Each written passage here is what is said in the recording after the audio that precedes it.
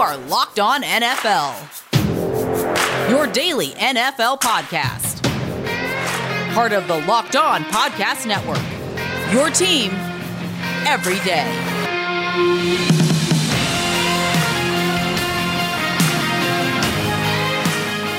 Welcome in, football fans, to another episode of Locked On NFL here on the Locked On Podcast Network, your team every day, with your Tuesday host, Luke Braun of Locked On Vikings, and myself, Ross Jackson of Locked On Saints. Don't forget to also make sure that you check out the Locked On Fantasy Football Podcast as well, hosted by Vinny Iyer. Get you all the info that you need to know about your fantasy football team and the fantasy football season right around the corner. But you're going to get a little bit of that today as well with Marcus Mosher in the third segment, who's going to come in to help us talk about second-year standouts to keep an eye out on for your fantasy football team. But before we get to that, we got to talk about the news of the day. Demaryius Thomas retiring. Derek Carr tampering a little bit when it comes to Davante Adams, I guess you could say. Can players tamper? I don't know. I guess it's not really much of a tampering thing in the NFL, but we'll talk about it. And we're also going to be joined by Kevin Ostreicher, host of Locked On Ravens, to let us know all the things that we need to know heading into training camp for the Baltimore Ravens as we continue to get you up to date with all 32 NFL teams. Once again, I am Ross Jackson at Ross Jackson Nola on Twitter, joined every Tuesday by Luke Braun at Luke Braun NFL, and this is Locked On NFL. And Luke, as we get started today, let's get to some of the news and notes of the day on this wonderful Tuesday episode of Locked On NFL.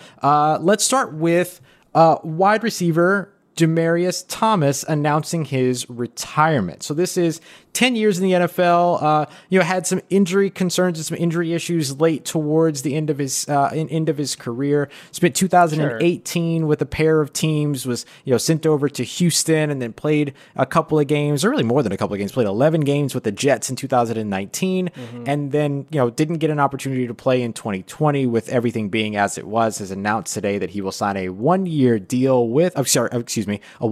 deal with the Denver Broncos and retire a Bronco where he started his career. When you think about Demaryius Thomas and his career, what kind of comes to mind for you and the legacy he leaves behind? Yeah, there's something to a legacy that's kind of all about one team. And a lot of guys will do the journeyman thing at the end of their career and they'll kind of play random, and they'll Demaryius Thomas in a Jets jersey will be one of those things that looks really wrong when you think back to it in like 5 years. But what we all really remember is the Tebow play, right? Right. The crazy overtime, beating the defending AFC champion Steelers that year in a crazy overtime game. And then, of course, the role that he played in the 2015 Super Bowl champion team, the 2013 runner-up team. So he was part of some pretty dynamic offenses, and a huge part of those dynamic offenses when he was paired with Peyton Manning. And I think that's the legacy that it has to be. And I think that's pretty cool. There's something kind of magical about a guy that is just like truly and innately in everybody's minds a Bronco, even though he wasn't a Bronco 100% for his whole career. Like he really was. Like when you thought Denver Broncos, you kind of thought Demaryius Thomas while they were cycling through quarterbacks, or at least when it wasn't Peyton Manning. For sure. And that was I think he kind of holds that place in NFL lore. Yeah, absolutely. He and Emmanuel Sanders making up a little bit of one of the kind of, those wide receiver duos that you at one point talked about being maybe one of the more talented duos in the NFL. He had 5 straight 1,000-yard seasons. He'll finish his career as a 4-time Pro Bowler, 1-time Super Bowl champ, and then, as you mentioned, a second Super Bowl appearance as well. And he'll be, 724 receptions, 9,700 yards, 63 career touchdowns there. And so he's had an extremely successful career in the time where he was playing like to his utmost. And I think he'll be remembered fondly, of course, in Denver, which is a very historied franchise, to be certain. Yeah, I think it's absolutely hilarious that the most memorable thing he ever did was win Tim Tebow a playoff game. And now you get to talk like any quarterbacks that haven't won a playoff game yet. You can say they've won one fewer than Tim Tebow. That's right. We have Demaryius Thomas to thank for exactly that. Another big piece of news coming from NFL.com and a couple of others. Derek Carr with some pretty outward tampering ahead of the. I'm just going to keep calling it that because that's really what it was. Like he's about tampering. Yeah, it's Derek Carr is Davante cheating. going after Davante Adams, at least, audibly on ABC 30 talking about Davante Adams, who should be hitting the free agent market next offseason, saying that when the time comes, it'll be full court press to reunite himself with the wide receiver. Yeah, that's the way he said it. I'm just a messenger. But, he wants to really go after Davante Adams and reunite with the other. I don't know if you remember this or not, but they both played together at Fresno State, which is wild. I always forget about Davante Adams being a Bulldog from Fresno State. But, yeah, I mean, this is a pretty fun story here early on in the offseason. You can see Derek Carr, who's kind of had a kind of a turnstile of weapons around him, hoping that he is able to maybe lure a top talent to Las Vegas next offseason. Yeah, we kind of have a couple of pairings like this that happened in the draft, right? Because you had Jamar Chase reuniting with Joe Burrow and Jalen Waddle and Tua Tagovailoa. So it's so funny, though this one's a little delayed. But it would be a pretty cool reunion to be pretty good for the Raiders. But hey, maybe both Davante Adams and Aaron Rodgers could end up in Vegas. Who knows? Yeah. Well, that would cause a little bit of trouble for Derek Carr, I think. Oh, man. That would be just exactly the NFC North. Yeah, there you go. That would just be exactly the luck of a Derek Carr, right? Like, right. Oh, yeah, no, I want to Carr brother. Right. And then the Davante Adams ad happens before an eventual Aaron Rodgers trade that they sends get him away two from OTA practices together. Oh, yeah. Man. Yeah. Well, okay, so Adams' contract is up after the 2021 season. So he's not a free agent, and so this is Derek Carr saying, oh, yeah, when he's a free agent next year, we're going to totally go after it. Right. But there is a chance that Davante Adams, if Aaron Rodgers jumps ship, that Davante Adams be the next to jump ship. So there is a chance that the summer could get kind of wild for those two. More likely that Adams plays out his contract and hits free agency, or doesn't if they figure it out. A lot. Again, everything in Green Bay kind of hinging around that Aaron Rodgers situation. Yeah, absolutely. We'll see how it all pans out, but hopefully this works out well for Derek Carr, who just wants to see his buddy again in Vegas. So later on in the show, we're going to talk about the Ravens with Kevin Ostreicher, and we're going to talk about some possible breakout wide receivers coming into their second year with Marcus Mosher as well. But first, the Las Vegas Raiders have to play the 2021 season, and right now they are plus 300 to make the playoffs. So if you think the market is way too low on the Raiders, if you think they're headed to the playoffs, you can get a plus 300 odds at betonline.ag. It's your one-stop shop for all things gambling. You can bet on NBA playoff games. We are currently watching the Suns and Clippers go at it as we record this. You can bet on the WNBA. You can bet on hockey, baseball, football futures, like any team's odds to make the playoffs. Reality TV, award show, and just about anything else you could dream up. You can find that on betonline.ag. Free to set up an account, and when you actually make your first deposit, enter promo code LOCKEDON, LOCKEDON, all one word. You get a 50% welcome bonus. That means if you put in, say, $1,000 in your first deposit, you'll actually have $1,500 to gamble with thanks to the promo code Locked On. They will match half of your first deposit if you enter that at betonline.ag, your online sportsbook experts. All right, everybody, continuing on with today's episode of Locked On NFL. We are joined as we continue on throughout our training camp previews, trying to get to all 32 NFL teams, get to the biggest stories that you need to know ahead of camp from all 32 franchises. We're joined today by Kevin Ostreicher, the host of Locked On Ravens at KOstreicher34. Kevin, how are you, man? Thanks for being here. Ross, it's a pleasure. I'm excited to talk Ravens with you guys. Yeah, man, it's going to be a ton of fun. So let's start off here right at the tippy top of everything, right? Let's just get to the kind of 30,000 mile view, if you will. What is the biggest storyline heading into camp for the Baltimore Ravens that NFL fans should be aware of? Well, I think for training camp, if there's a storyline, the big one at least, it has to involve Lamar Jackson. He's entering year 4, but I think the big thing with him now is he has the weapons around him that I think a lot of people have wanted for a long time. The Ravens draft Rashad Bateman out of the University of Minnesota.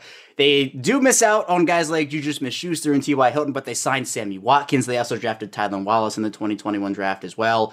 They're bringing back Marquise Brown. He's in for his third year, and Devin Duvernay might have an increased role as well.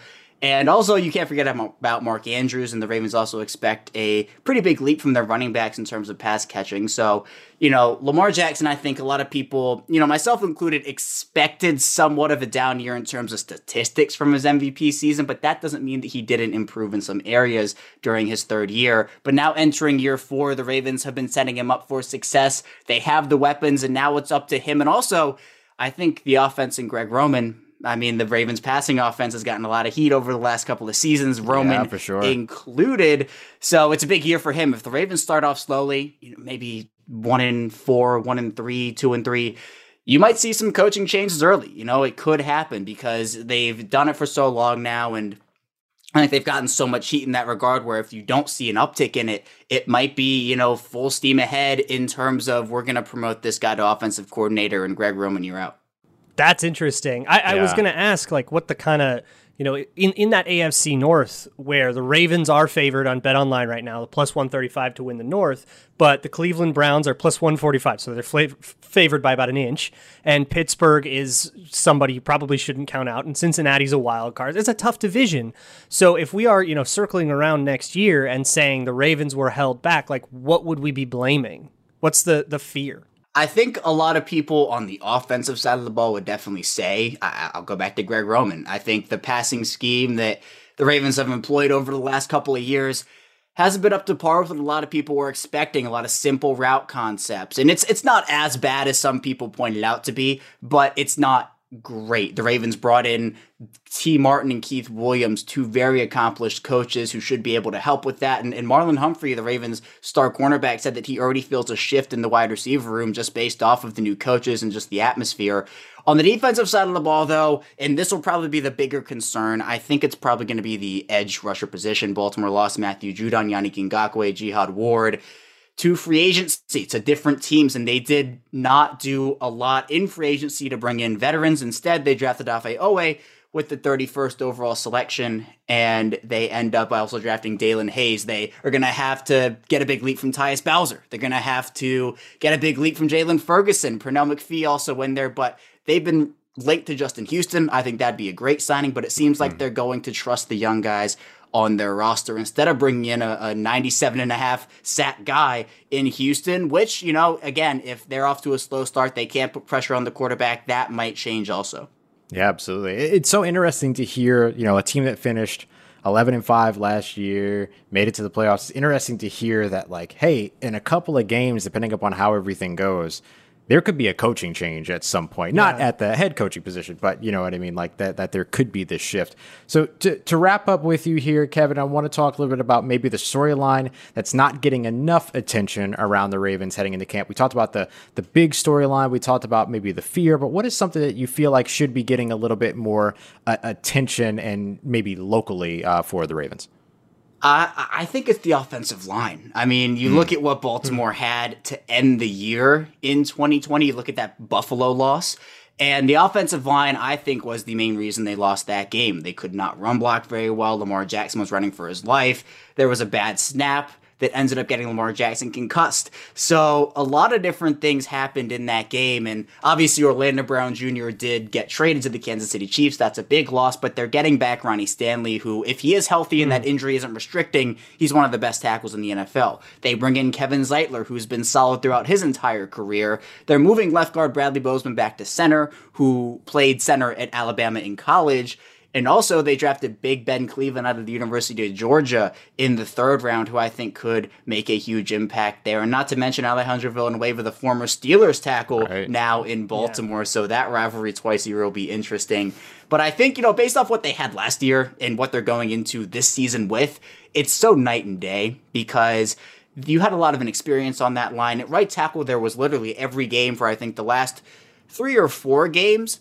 It was a literal turnstile between Tyree Phillips and DJ Fluker where it would be one series, it would be Fluker. The next day it would be Phillips, and that was their plan. So now they have stability there. That will obviously help the run game and Lamar Jackson out a ton. And I think it's a big storyline because that could determine whether the Ravens make the playoffs or not because it all starts up front.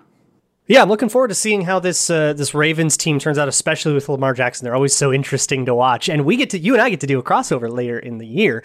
That is Kevin Ostreicher at KOstreicher34 on Twitter, talking to us about the Baltimore Ravens. Coming up, we have Marcus Mosher coming on to talk to us a little bit about Dynasty, talking about some second-year wide receiver breakouts, some rookies from the 2020 class going into their sophomore year that we think could maybe have a little bit of a boom.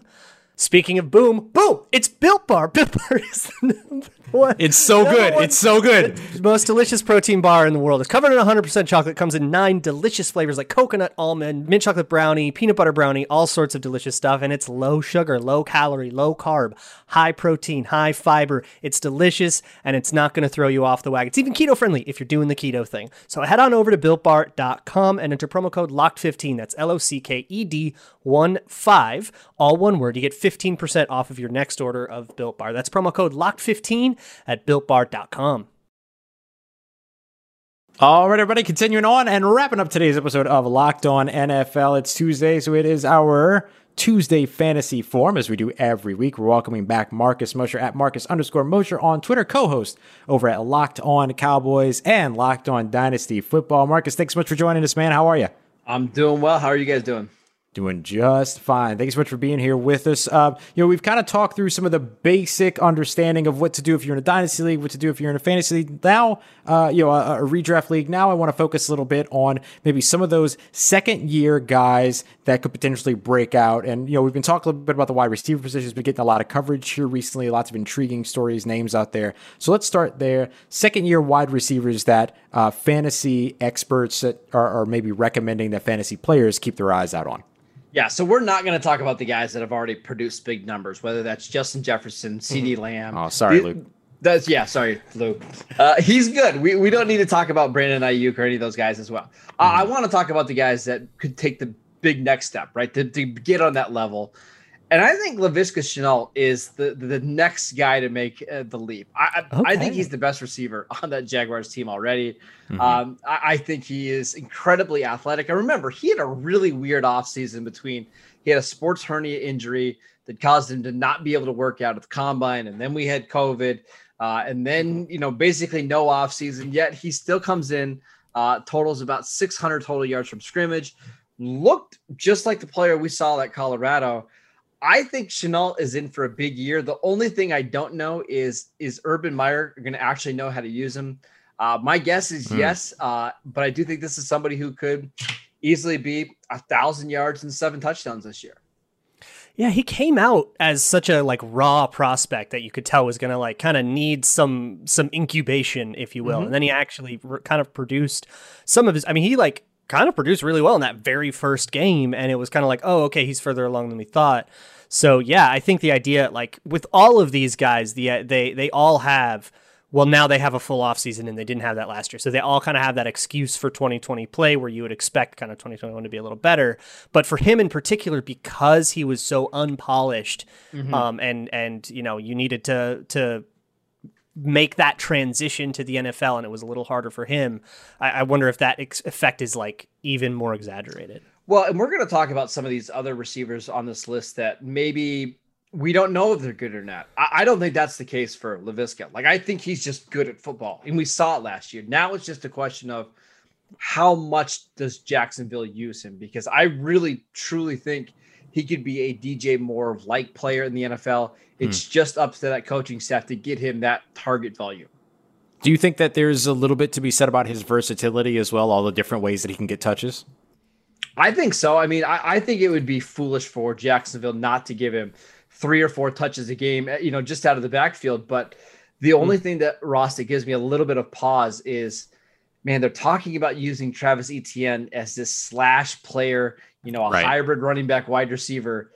That's what Laviska should be. And that's really what he is. Why not use that player in that role rather than making Travis Etienne, who's really a running back, play that I don't understand. Yeah, it's a little curious for me too. I want to stick in the AFC and talk about the other Bengals receiver that is. What about T. Higgins? Everybody's going to pay so much attention to Jamar Chase. Is T. Higgins is he going to be able to get the runoff from that? I think T. Higgins is really, really good. Last season, despite only playing 10 games with Joe Burrow and really only 9 games with Burrow because he didn't do anything in week 1, T. Higgins had 900 yards and 6 touchdowns, and he's one of these players that just got better every single game he played. I think he's actually going to be in a fantastic spot now as the wide receiver 2 there. I think Jamar Chase is going to demand a lot of that coverage. And the other thing is T. Higgins made a lot of plays downfield. He almost averaged 14 yards per reception. I think I think this is another player that could be 1,100 yards, 7 or 8 touchdowns, and a really, really strong wide receiver 2 for your fantasy teams.